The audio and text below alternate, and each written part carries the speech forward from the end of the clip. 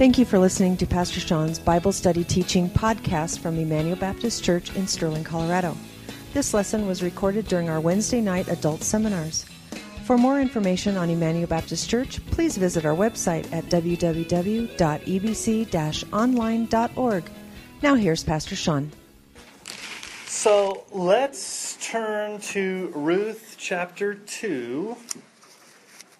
And last week we saw what we called profiles in godliness. We saw two godly people.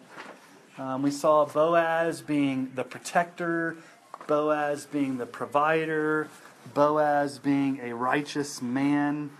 We saw Ruth's humility. Remember what Ruth's big question was to Boaz? Why me? Why have you been gracious to me? What did I do to deserve this? And basically, what attracted Boaz to Ruth was her conversion. The story of her leaving all in Moab to come to follow her mother-in-law. And then he's very gracious to her. If you remember, he gives her 30 ephahs. What was it? I can't remember what it was. Ephah, yeah, 30 bushels, or it was a lot. So about 30 pounds of barley, and she has enough for a doggy bag. And so that's how the story ended last week, was she was blessed with all of this barley, and so she gets to go back home to Naomi. So we've kind of forgotten about Naomi for a little bit because the scene has shifted to Ruth, but let's just talk about Naomi. What is Naomi's name? Her name means pleasant, but when she came back to Bethlehem, she said, don't call me pleasant, call me Marah, which means bitter. So she's pretty much still kind of a bitter, lonely widow who's lost all. And the big question that we've got to ask is, here's the big question. The big looming question in Naomi's mind is, how will God bring restoration and redemption to her? How will God vindicate himself? If God was the source of her suffering, then how will he turn things around?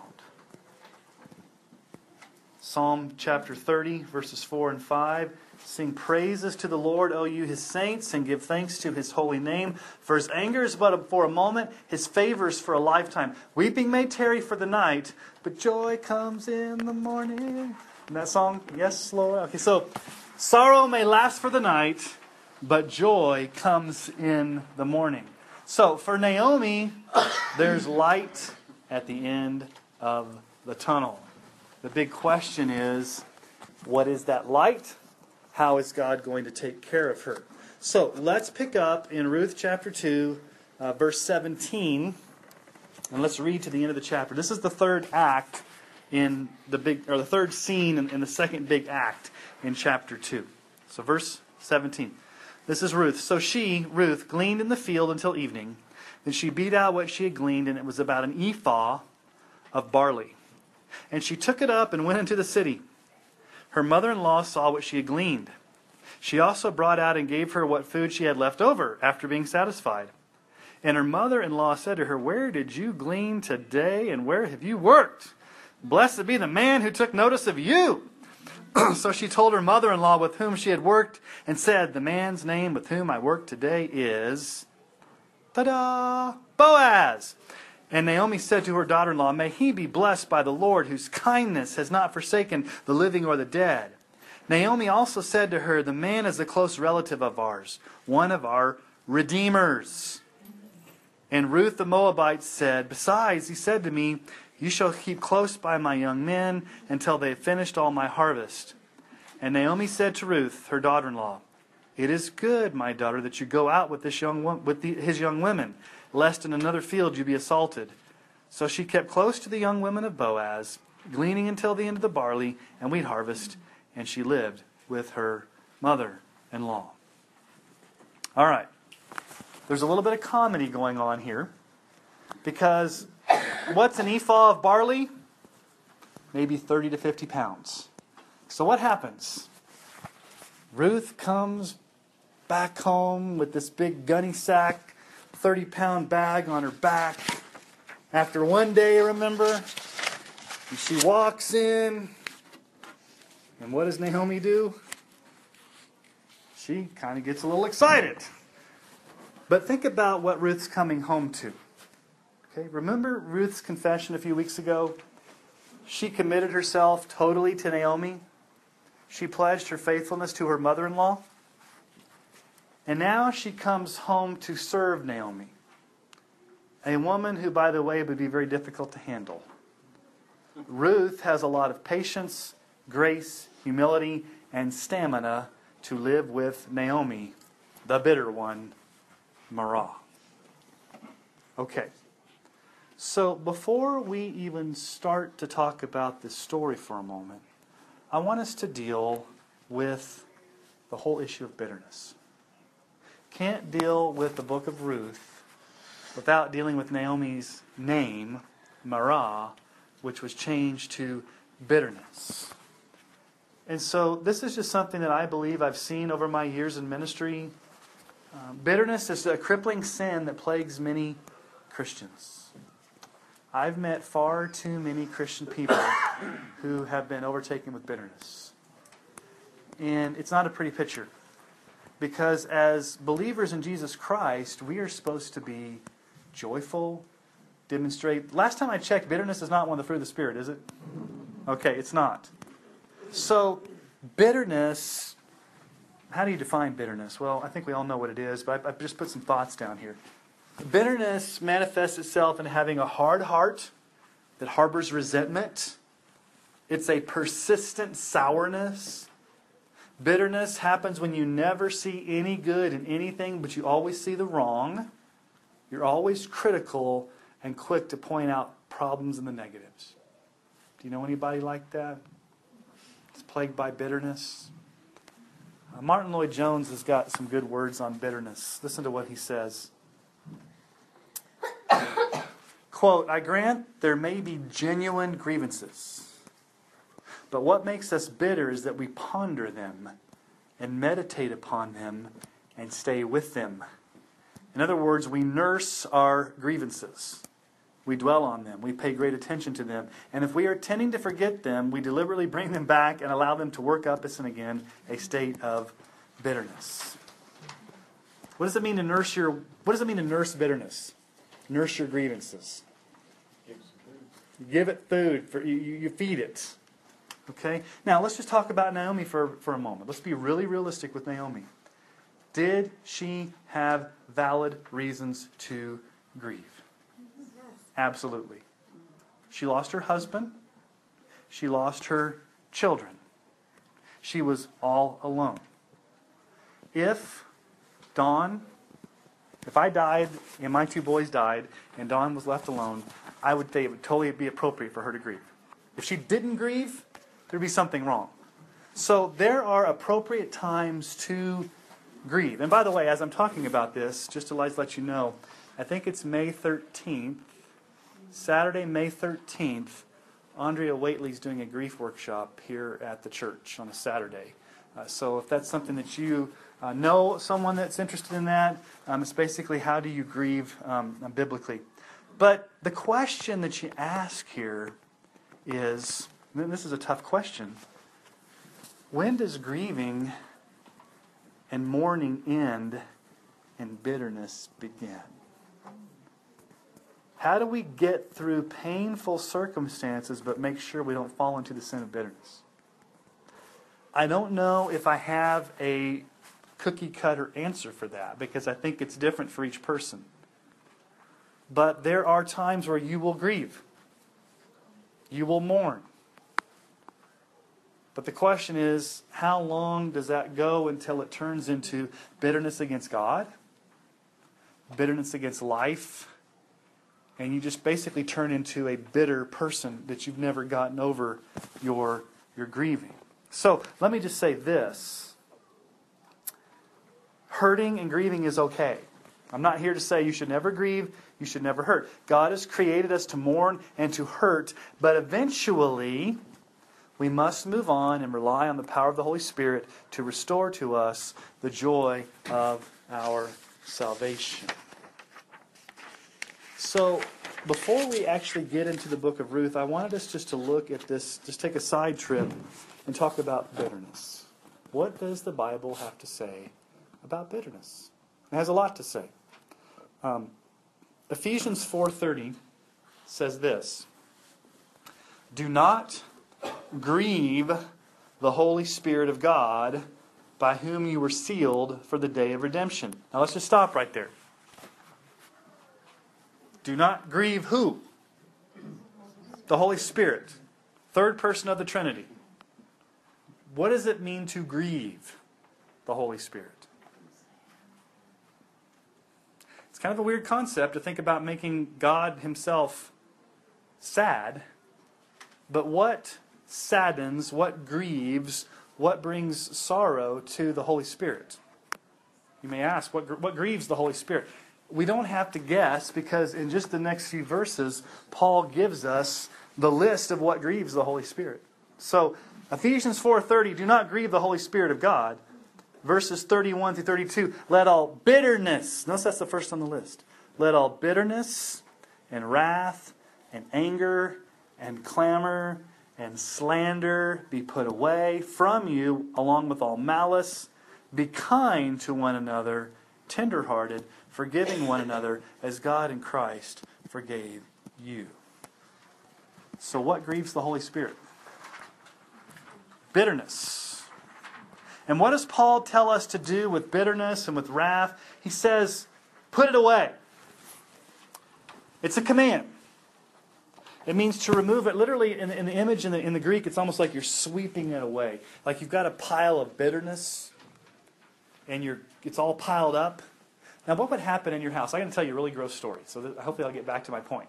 But I'm trying to make an illustration that just popped into my head. When I was a freshman in college at Baylor University, I was on the first floor and I didn't realize it was the wild floor. I didn't realize until after the fact that I should have been on the fourth floor, which was the more studious floor. So down the hall, these guys had a contest in the room to see how long they could go in the semester without throwing away any trash. So I did not walk into their room, because you could smell their room before you even got to their room. But as you looked into the room, literally, probably about knee-high of just trash all over the place. Okay, so think that image in your mind for a moment. If that's sin, and that's bitterness, and that's clamor and anger, and it's meant to sit there, what's it going to do? It's going to stink you up and everybody else around you up. The image Paul has is, you're going to gather all that together.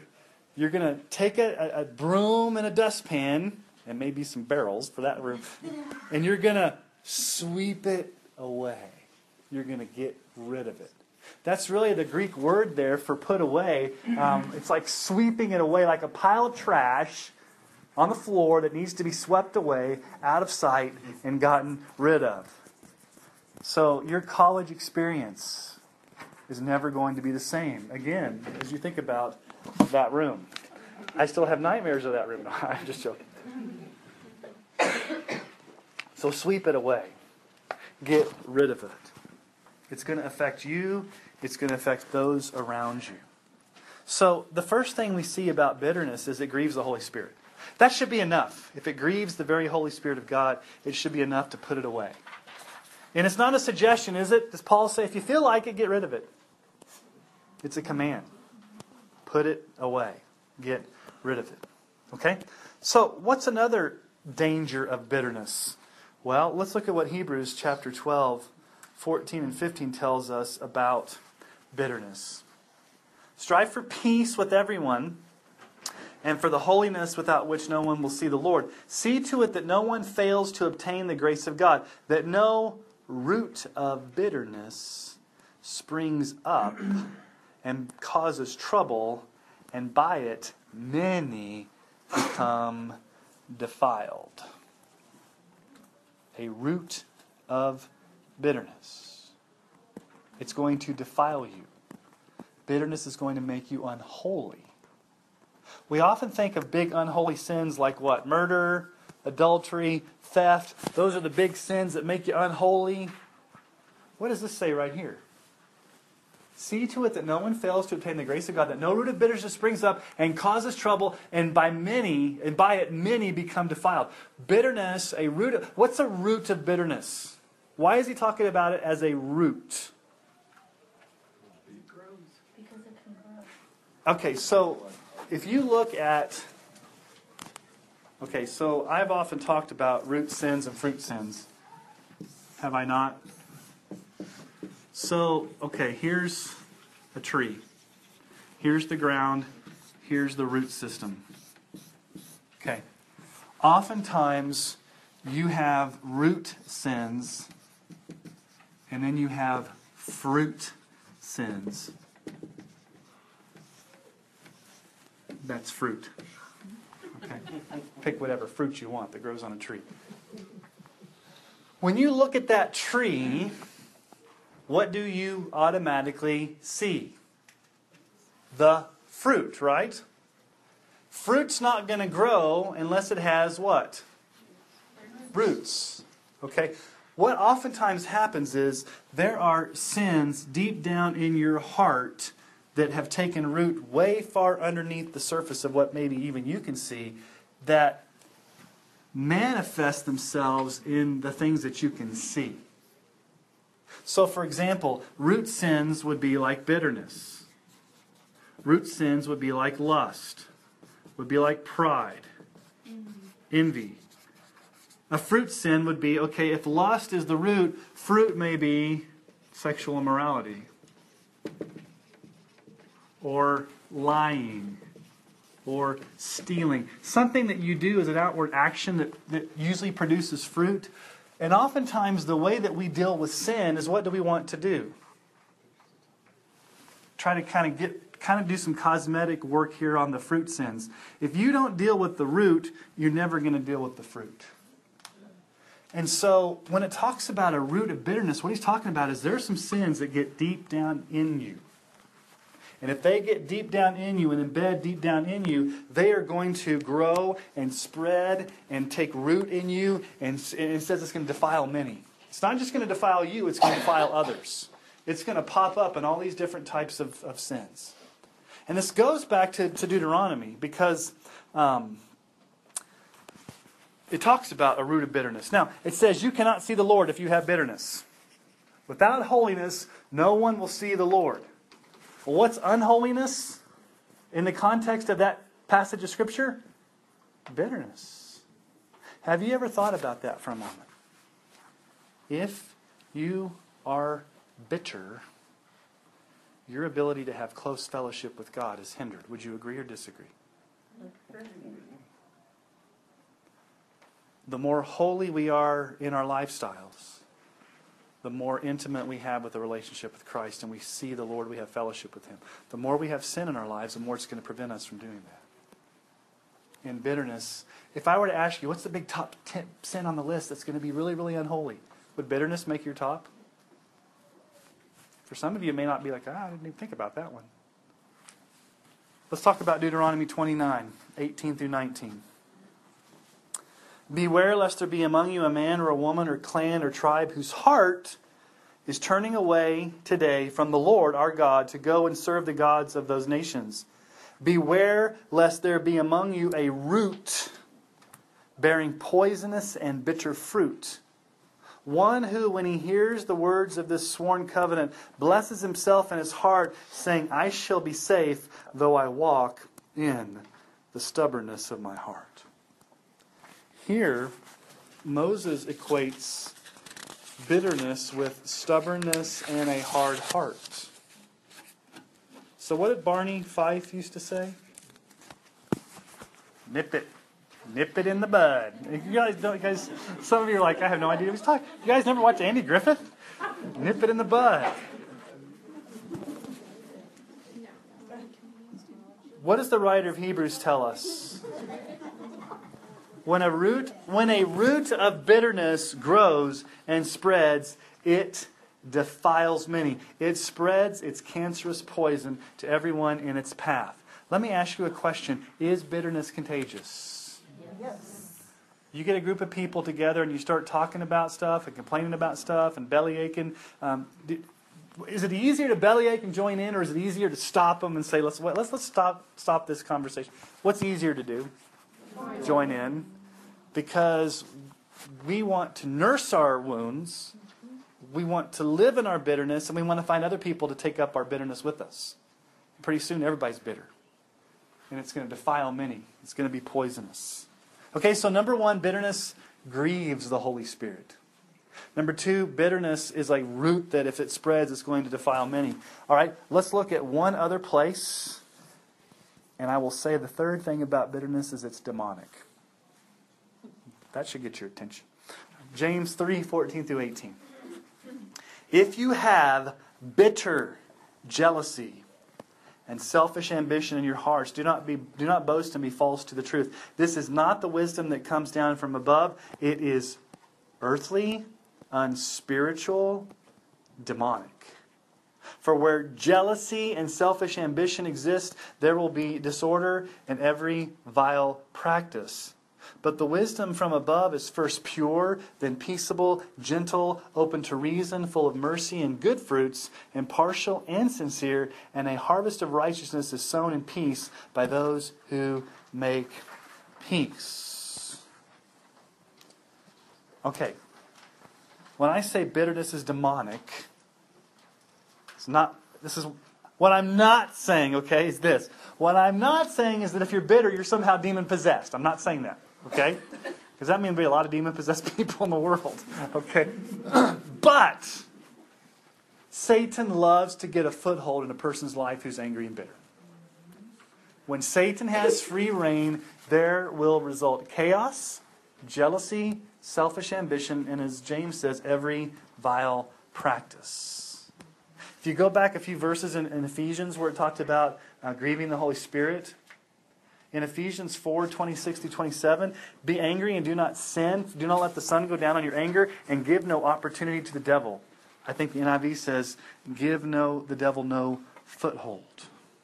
Okay? So, as you think about your life tonight, the question you're going to ask is your name Marah? Is your name bitter? Are you nursing your grievances? Are you a bitter person? I can't answer that for you. Only God knows. But I'm sure at some point in your life you've had to deal with either feelings of bitterness, mourning, resentment. How do you draw close to Christ? Well, the only way I can tell you is that the Holy Spirit has to do a deep work in your heart to root out the bitterness and replace it with the fruit of the Spirit. And only the Holy Spirit can do that deep work. So if you are a bitter person, number 1, you got to be aware that you are bitter, and you probably know it. And number 2, pray and ask the Lord to give you the fruit of the Spirit to overcome that bitterness, and talk to somebody if you need help. Okay? So let's get back to Ruth and Naomi. I thought it would just be important to talk about bitterness because she said, "Don't call me pleasant, call me bitter." She had legitimate reasons to grieve. And she probably could have become even more bitter. But God is going to providentially make the light at the end of the tunnel. So Ruth comes stumbling into the house with a 30-pound bag on her back, and Naomi's lies light up. This is the first instance of joy or happiness or life we've seen in this bitter woman. Her mother-in-law saw what she gleaned. She also brought out and gave her what food had left over after being satisfied. And her mother-in-law said to her, "Where did you glean today? And where have you worked?" The Hebrew is actually pretty funny here when you look at the original language, because it's almost like, "Where in the world did you glean today?" It's like that's kind of the way she said it there. She's so excited. She blurts out. She's jazzed.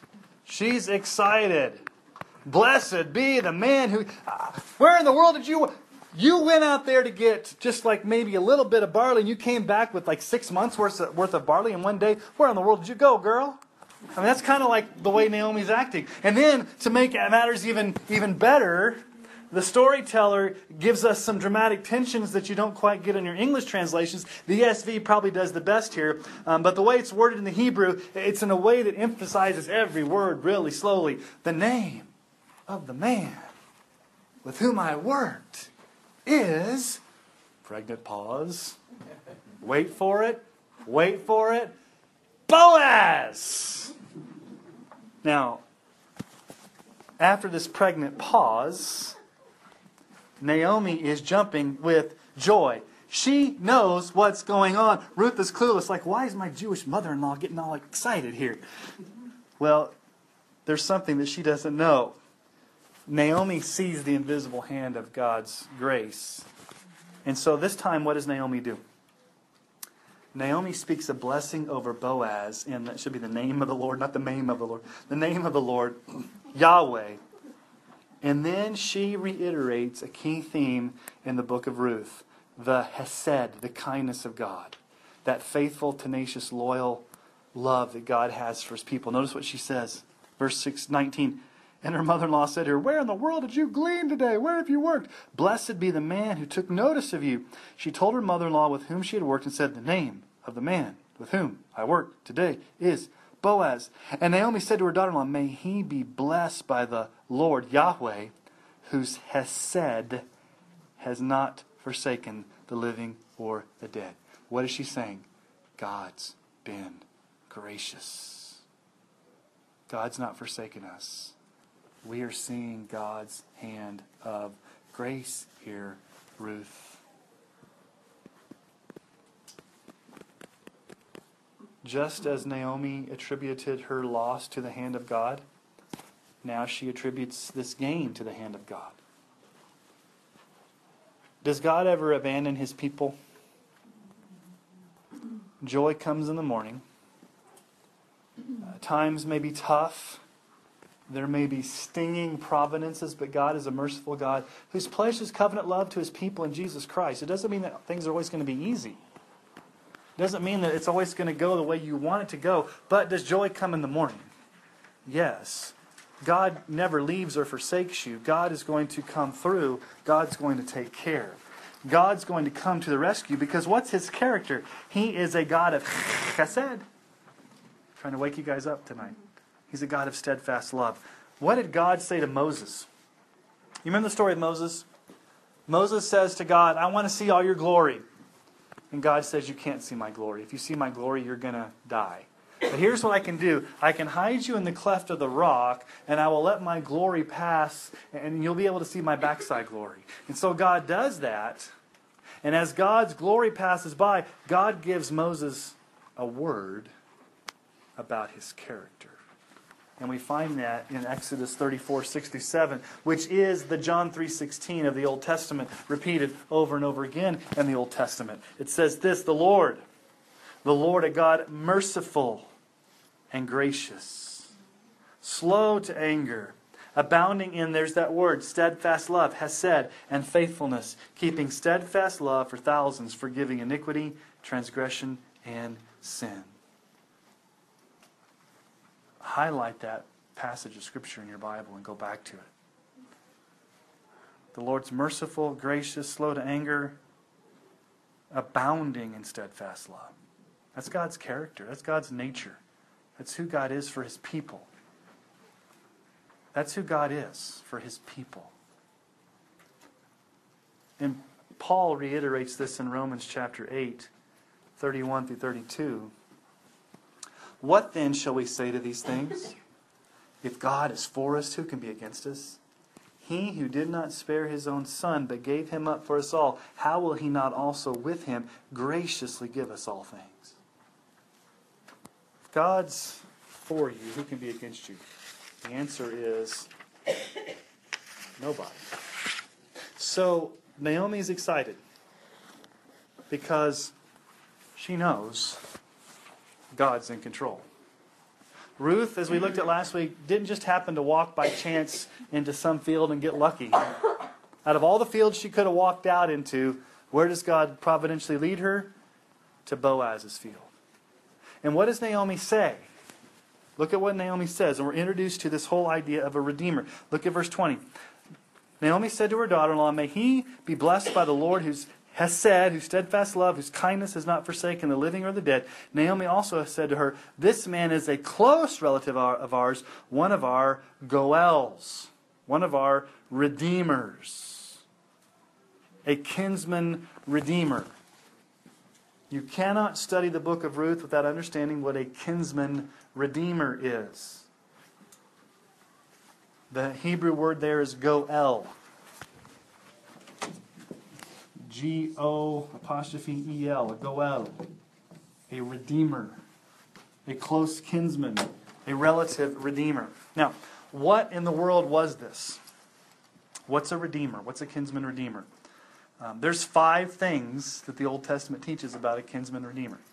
So let's talk about this, because you can't jump into the book of Ruth and understand these cultural things without understanding some background. So we don't have kinsman redeemers today. We don't have this we don't have these types of laws, so we need to understand the laws of the day, the culture of the day, especially back in Deuteronomy and Numbers and Leviticus, how all this was laid out. So number 1, just to kind of tell you what this is, this was an Israelite family law that was laid out in Leviticus and Numbers and was basically to help propagate the family name. What was so important back in that culture? That you carried on the name so that you could have property and so that the name was carried on. You give it to your firstborn son and he would give it on. And so if you died without any offspring, in that culture, that was the worst thing that can happen to you. And so this was a way to make sure that the family name got carried on. So there were 5 obligations of a kinsman redeemer or a close relative who had to fulfill by law. So legally, these were the obligations of a kinsman redeemer by Israelite law. Here's the first. If for some economic reasons a family member had to sell land, the kinsman or Goel was responsible for repurchasing the property according to Leviticus 25. Okay, so if you had to sell land because you got into economic straits, it was your family plot and you had to sell it, the kinsman could have to come back and repurchase it so that you could have that land back if you weren't able to get it back. Okay, number 2. If a family member was forced to sell themselves into slavery, a Goel or a redeemer would buy them out or redeem them out of slavery according to Leviticus 25. Sometimes in that culture, if things got really bad and you got in economic straits, the best thing for you to do was to sell yourself into slavery so that at least you could get a meal and put yourself in a position where you wouldn't be totally destitute, but you were still a slave. And so your kinsman redeemer had to buy you out of slavery.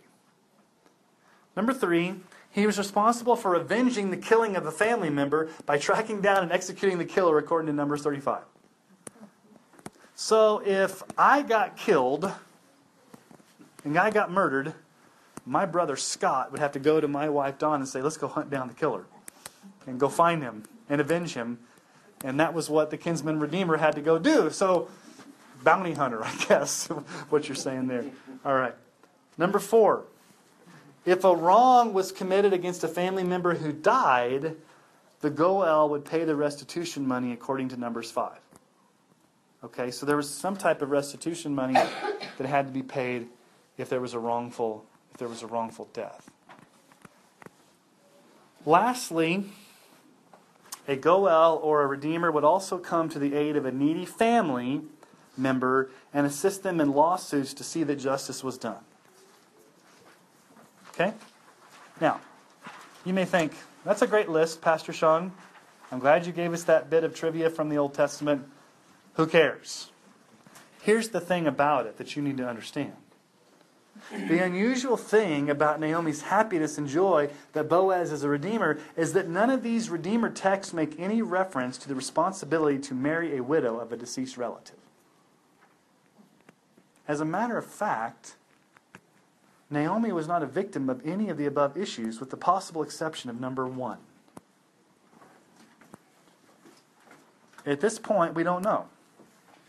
Maybe Elimelech had to sell his plot of land during the time of the famine. We don't know. But what we do know is, the text tells us, the text doesn't tell us, but what we do or don't know is that Ruth and Naomi weren't slaves. The text never says they were slaves. We know their husbands hadn't been murdered and needed to be avenged. We knew there was no restitution money coming their way for a crime committed against them, and we knew they weren't in a lawsuit. So, what is Boaz's responsibility to this family as a kinsman redeemer? Legally, he is under no obligation. Now, we don't know how close of a relative he is. It just says he's a close relative. He probably wasn't Elimelech's brother. She probably would have said, he's my brother-in-law. It was probably a cousin.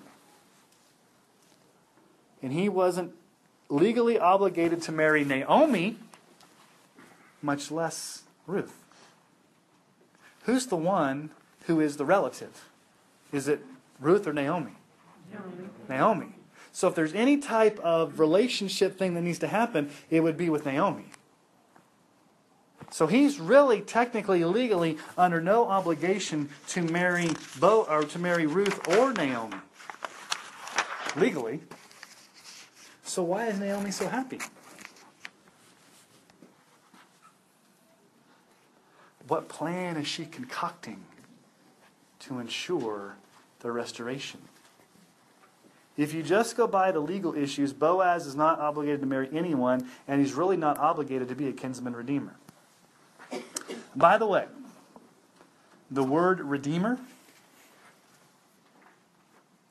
should be a familiar word to you. It really means rescuer, the one who comes to the rescue. It was often spoken of God himself in the Old Testament. Psalm 107, 1 through 2. Oh, give thanks to the Lord, for he is good. His steadfast love endures forever. Let the redeemed of the Lord say so, whom he has redeemed from trouble. Notice how that psalm takes together the Hesed and the Redeemer language together.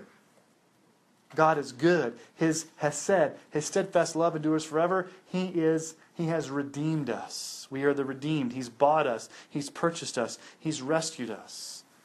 God's rescued us from trouble, from sin, from slavery to sin. Isaiah 43, 1 through 2. But now thus says the Lord, the one who created you, O Jacob, he who formed you, O Israel. Fear not, for I have redeemed you. I've called you by name. You're mine. When you pass through the waters, I will be with you, and through the rivers, they shall not overwhelm you. And when you walk through fire, you shall not be burned, and the flames shall not consume you. I have redeemed you, Israel. You're my possession. I've redeemed you. Lamentations 3, 57 through 58. You came near when I called on you. You said, do not fear. You've taken up my cause, O Lord. You've redeemed my life.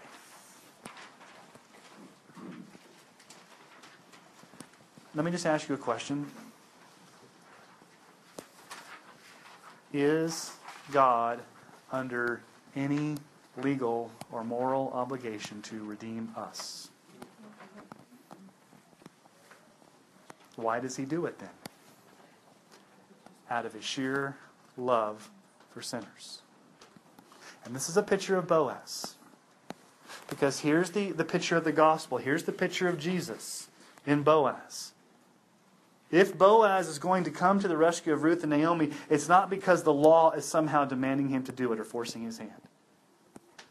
It's because of his grace and his willingness to show mercy. It's a voluntary grace, and that is exactly what Jesus shows us. He's not obligated to love us or show us mercy or even to die for us, but because of his grateful love for us, he chose to go to the cross. Don't ever, ever, ever let the words come out of your mouth, God, you owe me. Does God owe us anything? No. Yes, he does. The one thing God owes us is the wages of sin is death. So if God owes you anything, it's death. It's separation. It's sin. So God chooses out of his free grace, out of his steadfast love, out of his mercy, to choose to save us, to love us. And that's what Jesus said. Jesus said in John 10 as the Good Shepherd. John 10, 17 through 18. For this reason the Father loves me, because I lay down my life, that I may take it up again. No one takes it from me, but I lay it down on my own accord. I have authority to lay it down. I have authority to take it up again. This charge I have received from my Father. Jesus went to the cross because he wanted to. Nobody forced him to. He wasn't obligated to. He did it out of sheer mercy. And that's what Boaz is going to do here. There's no legally anything binding on Boaz to redeem Ruth and Naomi. He is a picture of Jesus in the fact that he does it voluntarily, he does it graciously, he does it because he wants to do it. And that's how Jesus treats us. Now, Naomi has something up her sleeve. What does she tell Ruth? Verse 22. Naomi said to Ruth, her daughter-in-law, "It is good, my daughter, that you go out with his young women, lest in other fields you be assaulted." Okay. What's this all about? Remember they came back at harvest time? According to the Israelite calendar at that time, the barley harvest was about 1 month. Remember they came back right at the beginning of barley harvest, so there's a month. And it was followed by wheat harvest, which was probably another 2 months. So from April to June, about now, in Israel, she would have 3 months to do what?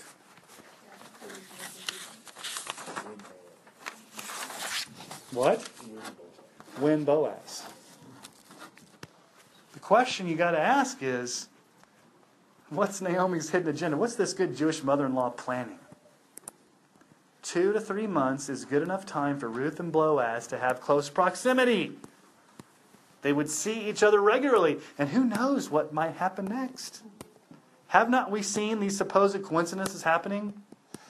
What's going to happen next that's going to, quote unquote, surprise us? Now remember, what does she say? Stay close to the young women, lest you be assaulted. What did we talk about last week? It's the time of the judges. She could be dangerously harassed, assaulted. Basically, she was fresh meat out there for these little Jewish boys to pick up a new wife, if you thought about it. So, verse 23, so she kept close to the young women of Boaz, gleaning until the end of the barley and wheat harvest, probably about 2 to 3 months, and she lived with her mother-in-law. Okay.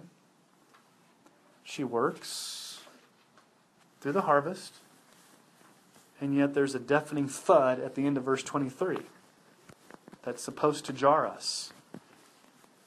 She lived with her mother-in-law. That's real romantic. That's real promising.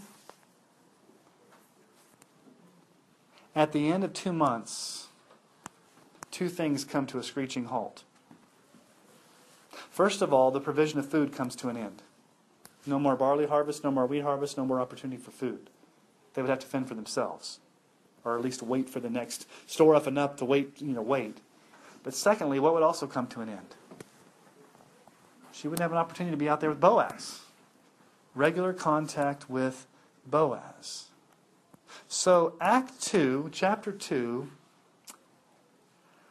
ends with an unsettling twist. It's almost like a letdown. Boaz, ta-da, the godly man. Ruth, the godly woman. They're brought together providentially out on the fields. And for 2 months they worked together. And the romance could be brewing. And they could be getting close. But how does the story end? She lived with her mother-in-law. How would you expect it to end? Ruth and Boaz went on a date. Well, that happens in chapter 3. We have to get there. We'll get there next week. So, here's the unsettling thing about it, that you may just think about Ruth for a moment. The question you get coming back for Ruth is, was it worth it to forsake all in Moab and come back to Bethlehem? Was it really worth it for her to stay faithful to Naomi? Was it really worth it for her to embrace Yahweh, the God of Israel? And there could be some anxiety. Did Ruth miss an opportunity? Did her luck run out? Now that the harvest is over, will Boaz be out of the picture? Will he lose interest? Will he go on to bigger and better things? It's a sad letdown here at the end of the chapter. Because what do you have? Two widows just at home waiting for God to intervene. Or does Naomi have something up her sleeve? What will happen next? Is there hope? Now he does this, storyteller does this to us every week. He leaves us with a cliffhanger. What's going to happen? But there is hope for Naomi. And that's the important takeaway from chapter 2, is there's hope.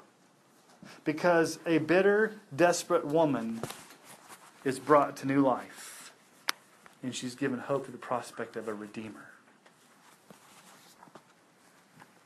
There's going to be one that's going to come to her rescue. Now, what does this mean for us? Those who were once dead in our sins and trespasses, those who were blinded in our sins and enslaved to ungodliness and in darkness and despair. This is really bad spelling. The true Redeemer, Jesus Christ, has come to our rescue. He's made us alive with Him through the new birth. He has shown us the ultimate hesed, that gracious, tenacious, loyal, covenant love that's unconditional and merciful, and voluntarily laid down His life for us on the cross. We have a Redeemer. And what does Ephesians 2, 4 through 9 say? That God, being rich in mercy because of the great love with which He loved us, even when we were dead in our trespasses, made us alive together with Christ. By grace you've been saved.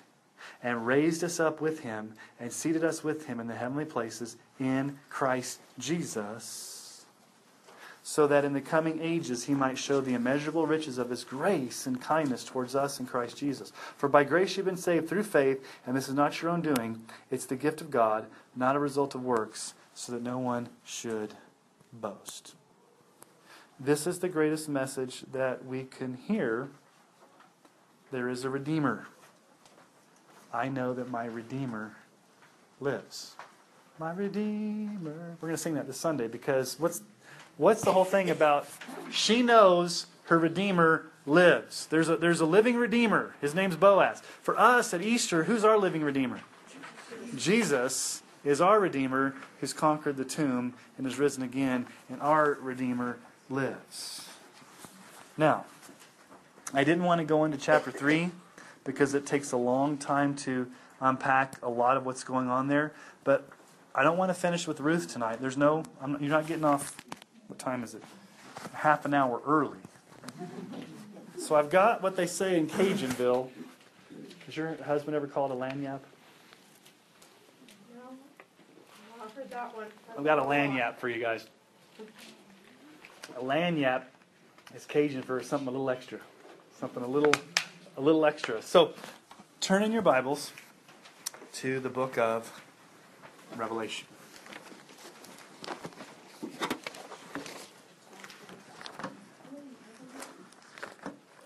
You guys always want to do Revelation, right?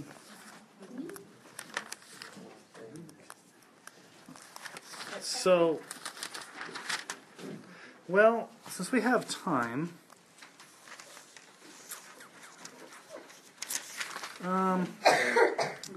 let's turn to chapter 5. And I want us to talk about the word redeemer, ransom. The word... Okay, so we got some key words, especially in the book of Ruth. We've got Hesed, we've got bitter, we've got Goel, we've got redeemer. So when we talk about redemption, so the word is redemption, the word is redeem, the word is ransom. It all comes from the same Greek family of words. Those words, redemption, redeem, and ransom. And basically the idea in the Greek language is more of a slave market. Okay? So in the Greek culture of Jesus' time, of Paul's time, there were slave markets where you had slaves. Now don't think about slaves like we have in Civil War times. It was all different types of slaves. But basically you were property and you were owned. The only way you could get out of being in slavery was for somebody to redeem you. And how they redeemed you was to pay the ransom price to your slave owner, and that would release you from slavery. Okay, so question. Are those without Christ in slavery? What kind of slavery? Spiritual slavery to sin, to Satan, to their flesh. Can they escape themselves? No, they have to be bought out. What buys out sinners from spiritual slavery? Peter will tell us it's the precious blood of Christ. He ransomed us. He redeemed us. He bought us. Okay? So, the picture of ransoming, the picture of buying, comes to full fruition in Revelation. Where do we first see the idea of ransom? In Exodus, right? What's going on in Exodus? The Israelites are where? They are in what? They are in Egyptian bondage. They are in slavery to harsh taskmasters. Okay, how is God going to get them out of slavery? Does God say, hey, get yourselves out, pack up and leave? You've got the ability to do it. Just go up to Pharaoh and say, hey, dude, let us out of here. Well, he told Moses to do that, but what was God's means for getting them out of slavery? God said, go kill a Passover lamb, put blood on the lintel and doorpost of the house, and when the angel of death passes over and sees the blood, your firstborn will be spared. If there is no blood, your firstborn will die. And so that night, the destroyer, the angel of death, came through Exodus, and then God redeemed or ransomed or purchased, if you will, Israel out of Egyptian slavery through the Red Sea into the Promised Land. Old Testament picture of redemption. New Testament picture of redemption, buying out of slave markets. Okay. In Exodus, what was the nation that was redeemed? Israel. Was there any other nations in the Exodus? Just Israel. When we get to Revelation, Revelation is called the New Exodus. I challenge you to go read Revelation. There are more references in the Old Testament, in the book of Revelation, than any other New Testament book. And almost all of them are in reference to Exodus imagery. So the book of Revelation is the new Exodus of the new people of God being redeemed by the new Passover lamb. And it's not just the nation of Israel, but it's the whole, all tribes, nations, peoples, and tongues. Okay, so let's go to Revelation chapter 5. This is the scene where John, the apostle, is in the throne room of God. He's been transported up to the throne room. And again, this is apocalyptic literature. I don't have time to set the stage for how to read Revelation, but we'll just talk through some of this apocalyptic literature. So chapter 5, Revelation. Then I saw in the right hand of him who was seated on the throne a scroll written within and on the back, sealed with 7 seals. And I saw a mighty angel proclaiming with a loud voice, who's worthy to open the scroll and break its seals? Okay. Who's seated on the throne? If you go back to chapter 4, it's God the Father. And what does he have in his right hand? A scroll that's written within and on the back. Now, this is probably the scroll of destiny that God is going to unfold upon the earth in judgment. And it's written on the front and on the back because it has all of his plans. And it's sealed with 7 seals to represent perfection. So this is God's perfect, ordained plan to bring about his will on the earth. And what's the angel's question? Who is worthy to walk up to God and grab that out of his hand? Is anybody worthy to go walk up and grab God's plan out of God's hand? The only person that's worthy is if you're God in the flesh. Jesus. So, verse 3, no one in heaven, on earth, or under the earth was able to open the scroll or look into it. And I began to weep loudly because no one was found worthy to open the scroll or to look into it. So, what's John doing? It's hopeless. There's no human person, there's no angel, nobody can go inaugurate, institute God's plan for the ages. Nobody is holy enough, nobody's worthy enough, everybody's too sinful to go accomplish this. So if God's going to accomplish it, God's got to accomplish it. So I sat and I weep, because what's going to happen? And then verse 5, one of the elders said to me, and don't ask me what these elders are. I don't know if they're angelic beings, I don't know if they're actual people, they're just elders. And what did he say to John? Weep no more. Behold, the Lion of the tribe of Judah, the root of David, has conquered, so that he can open the scroll and its 7 seals. Don't cry, John, because there is someone who's able to take the seal, the scroll. A lion. And not just any lion, but who? The Lion from the tribe of Judah. The root of David. He has conquered. That's the Greek word Nike. He can open it. So who's the Lion of the tribe of Judah? Jesus. Okay, so what is John going to expect to see when he turns around? He's going to expect to see a lion. A roaring lion ready to go conquer. Wouldn't you expect that's what John's going to turn around and see? Because the elders just told him, a lion, the tribe of Judah, is going to take this scroll from God's hand. Well, let's see what happens. Verse 6. Between the throne and the 4 living creatures among the elders, I saw a lion. No, is that what it says?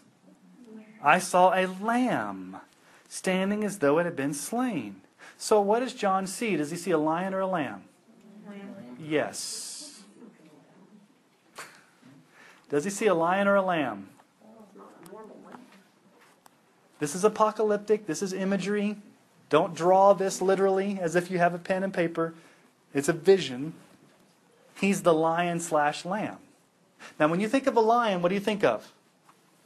Power, authority, fierce. When you think of a lamb, what do you think of? Death. Okay? So how does Jesus conquer? Does he conquer as a lion or does he conquer as a lamb? Yes. That's a good answer for Revelation. Yes. Okay, so he had 7 horns and 7 eyes, which are the 7 spirits of God. Don't take this literally as if there's a lamb there with 7 literal horns. 7 horns is a number of, it's symbolic of perfection, of authority. 7 eyes, Jesus sees all things. The number 7 is symbolic of completeness or perfect. So this lamb, this Jesus, verse 7, he went and took the scroll from the right hand of him who was seated on the throne.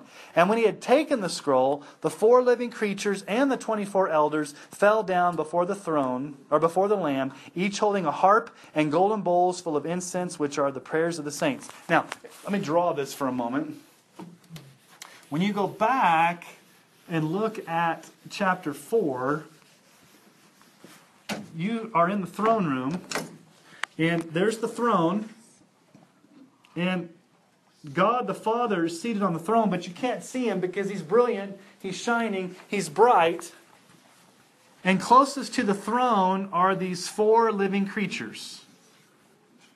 And they've got wings. You can't draw them. They're just 4 living creatures. They're the highest angelic beings that are the closest to the throne of God. And then around them, you have what? The 24 elders. 24 being a multiple of 12. 12 tribes of Israel. 12 apostles. A totality of representation of the people of God. Don't ask me who these elders are. Are they angels? Are they elders? I don't know. I don't think anybody knows. But, what do they do? What does it say there? Verse 8. When he had taken the scroll, the 4 living creatures and the 24 elders do what? They fall down before the Lamb. What are they holding in their hands? A harp. Now, when you think of a harp, don't think of some guy up there in a diaper, a baby in a diaper going brink, brink. That's not what we're talking about here. It's a kitaron. A harp in the Bible is more like a guitar. It's a joyous type thing. Now, don't ask me how they're playing with living. I don't know how this is all happening. The symbolism here is that this is joyous, heartfelt, exuberant, humble worship before King Jesus. And they're going to sing a new song. What's the song that they sing? Let's look at their song. This is what they're singing. This is what they're going to be singing in heaven. This is what the songs in heaven sound like. Worthy are you to take the scroll and open its seals. Why? For you were slain. Slaughtered, literally. And by your blood, you what? Ransomed. There's the word there. You ransomed. You bought.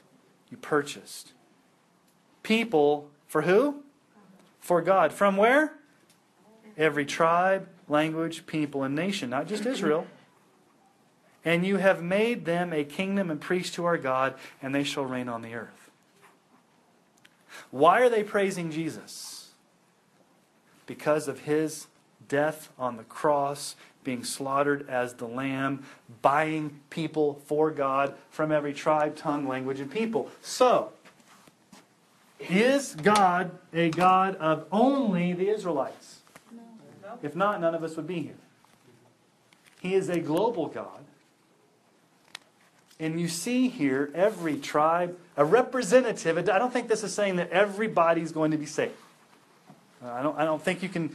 This is not universalism where every single person is going to be saved. He ransomed people for God from, out of. So I think there's going to be a representation of God's people from every tribe, language, and people and nation.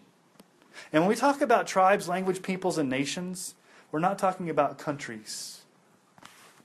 We're talking about ethnes. Nations in the Bible means more than just geopolitical nation states. It means ethno-linguistic people groups. In India, there's about 4,000 of those people groups. There's probably 4,000 different languages. So, just among the tribal people that we go to in India, there's 13 tribes in that area. And they all speak somewhat of a different language. And they're ethnically different. So, God is doing a work in the world right now through missions, through global missions, to send people out to share the gospel of Jesus so that this can become a reality. Now, what ends up happening? Verse 11, then I looked and heard around the throne and the living creatures and the elders. Okay, there's another layer there. Who's next? The voice of many angels numbering myriads of myriads, thousands of thousands. Okay, so what's the outer thing here? Okay, center of the throne room, God. Actually, Jesus too. 4 living creatures, they're bowing down. 24 elders, they're bowing down. Who do you have next? A buku of angels. Thousands upon thousands. Okay, what are the angels doing? They're saying with a loud voice, worthy is the Lamb who was slain. Okay, there's that slain language again. To receive power and wealth and wisdom and might and honor and glory and blessing. So, right now it's the angelic heavenly host worshiping Jesus. Whoever the 4 living creatures are, whoever the 24 elders are, and whoever the angels are, they're probably not people. They're angelic. But then there's one last group. Let's look at the last outer group. Verse 13. And I heard every creature in heaven and on earth and under the earth and in the sea and all that's in them saying to Him who sits on the throne and to the Lamb be blessing and honor and glory and might forever and ever. And the 4 living creatures said, Amen. And the elders fell down and worshipped. What's the final crescendo in heaven going to look like at this time? We don't know when this is going to happen, but it's going to happen one day. What's the biggest crescendo here? All creation. Now, here's my theological question. Here's what I think is going to happen. We as believers are going to be in this throng, in the throne room, seeing Jesus in the flesh, bowing down and worshiping him. But I also think those in hell will be bowing down to Jesus. Not because they're worshiping and loving him, but because they have to, because he's Lord. Because Philippians 2 says every knee will bow, every tongue confess, even those under the earth. They're not going to do it out of worship and reverence and joy. They're going to do it simply because he's Lord. But Jesus is going to get universal worship from the entire universe. Now, the joy of it is that we will be there among all the nations. So all color barriers, all racial barriers, all ethno-linguistics, all those barriers come crashing down in heaven. So if you do not like multicultural, multi-ethnic, loud worship, you're not going to like heaven. Because this is going to be loud. And it's going to be multi-ethnic. And who knows, there might be all different languages. There might be some serious speaking in tongues going on here because everybody may be doing it in their own language. I don't know how that's going to work in heaven. But you could have like everybody in their native tongues worshiping Jesus. Like we're over here as these little Americans singing our American songs and these other people. Think about that in heaven. What song are we going to... It could be that we're all singing the same song, but we're singing it in English and they're singing it in Swahili, but it's all the same thing. Or maybe we learn everybody's songs. Maybe in heaven we spend time, okay, here's the American songs, here's the 15th century, here's the Swahili. I don't know how that all works. Would it be possible that everyone will be singing in the same language? Yes, it probably is. Yeah. So maybe that's what... Yeah, I mean, I don't know. We don't know how, there's a lot of mysteries about heaven's going to be. The thing about it is don't you want to be there? Yeah. I mean, don't you live for that day? And so... Notice how the very last refrain there is to him who sits on the throne and the Lamb. It's praise to both God the Father and Jesus. And so as we think about Easter, as you think about ransom, as you think about what Christ has done, God has a plan that goes full circle. It started way back in Exodus. It's going through time. Right now, God's working out his plan. It even happened back with Boaz redeeming Ruth and bringing about David and bringing about Jesus. But that's the end vision. That's the final day. That's what it's all going to culminate in, is that final day when we are all in heaven at the throne room, bowing down, worshiping Jesus with all of creation, and we get to see him face to face. And what's the song in heaven going to be? You were slain. It's going to be singing about the blood of Christ. So here's my point. If that's what they're singing about in heaven, it's probably good that we mimic that in our songs here on earth to get ready for it. So as we sing songs about the cross and sing songs about his glory, it's important that we get ready for the worship that's going to be in heaven. Loud, multi-ethnic, wonderful. All right. Now I'm actually done. Are there any questions or comments? Yes, Glenn. Verse 13. What's the Greek for creature? Probably creature. I'd have to look it up. Because it talks about... I mean, it could be an animal. I mean, it could very well be the animal kingdom. I think there's going to be animals in heaven. And here's why. Why would God be so creative in creating animals here? When you go to a zoo and see all the creative animals, why would we not have that in heaven to an even greater? There may be some animals in heaven that he's just waiting for us to get there. Like maybe C.S. Lewis had some insight in Narnia with some, I don't know. But I'm just saying, why all the creative, think about this for just a moment. All of the creativity and beauty and glory and majesty you just see on this planet that God has created here in a fallen world, why wouldn't it be even greater in a perfect heaven? Taller mountains. It's going to be a material world. It's not just we're going to be floating around on clouds up there playing harps. It's the new heavens and the new earth. I don't know. We'll have to wait till we get there. But I don't think God would go to the length of creating all different types of animals to not have them in heaven. Now, I'm not saying all dogs go to heaven and you're going to be reunited with your pet. I don't know. That's something that's probably, that's a different story. I mean, I'm not. But the main point is that it's going to be perfect and we're going to be in Christ's presence. So, Glenn, I don't know if that answers your question or if that was your deep insights. Yeah. So, any other questions? Yes. Heather. Okay, so normally, Bible verses help combat, our thought life, going back to the bitterness. Yeah. Can you think of a good verse off the top of your head to memorize, if you struggle with bitterness? Yes. I wish the ladies over at that conference, the 8 gates, the 8 bars of, so go to Philippians 4:8. Let's turn there real quick. What is it, the 8 bars of yeah, that was a good. So go to Philippians 4:8. It's a good question, Heather. So Philippians 4:8 says, "Finally, brothers, whatever is true, whatever is honorable, whatever is just, whatever is pure, whatever is lovely, whatever is commendable, if there's any excellence, if there's anything worthy of praise, think about these things." So the command in that passage is to think about those things. So you've got a grid. If you start getting bitter thoughts or bitter attitudes, pull that verse up and start going through that list. Is what I'm thinking true?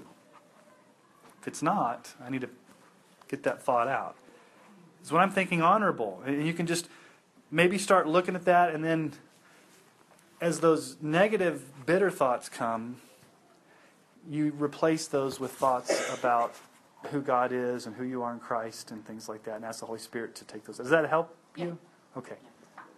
That's probably like a good grid. So any thought that comes in, take it through that grid of those 8 things and say, okay, is what I'm thinking, what I'm experiencing, what I'm feeling, does it match what I'm supposed to be thinking about?